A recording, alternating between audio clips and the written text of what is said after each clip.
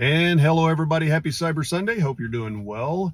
So, a few weeks ago on Cyber Sunday, I talked about not the prioritization. I am going to talk about the prioritization of risk on this one. I talked about the acceptance of risk. And when you have in an organization, when you go through risk assessment and you figure out what your risks are, there are certain risks you're going to have to accept within your organization. But then you need to go back and do a review of what you accepted every once in a while. So that you just basically that risk acceptance and review. But what I didn't talk about then and is about how you even get to the point where you're accepting risk in the first place, and then the prioritization of that risk. So there's a whole conversation about what risk is and everything else. I'm not going to get into that here, but essentially what you're doing is going into your organization, doing an assessment of all your different business areas, what your priorities are within that organization.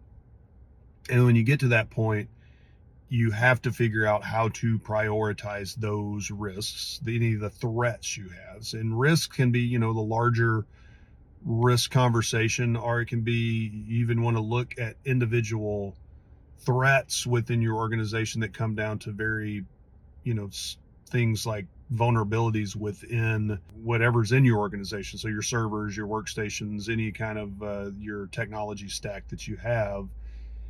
And in order to even get to the point where you can prioritize those, you even have to back up even more, and you have to have visibility into them in the first place.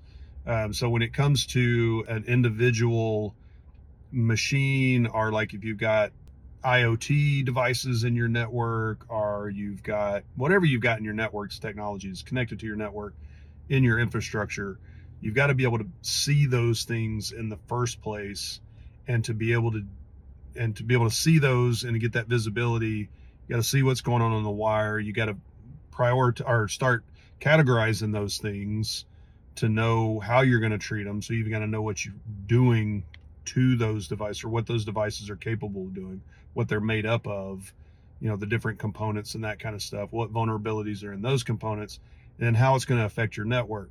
So you have to have that visibility. You have to know all that stuff, and that can get pretty difficult to do.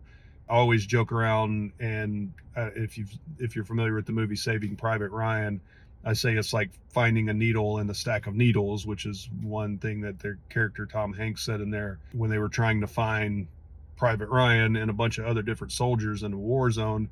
It's the same thing, right? You're looking for visibility of knowing what's in your environment, and there's all kinds of stuff that's going to be on your network. So you're kind of trying to find a needle in a stack of needles there. There's just a lot of stuff to look for. But once you've got that visibility, before you could even know what risks to accept and then start doing those reviews, you've got to go in and prioritize those.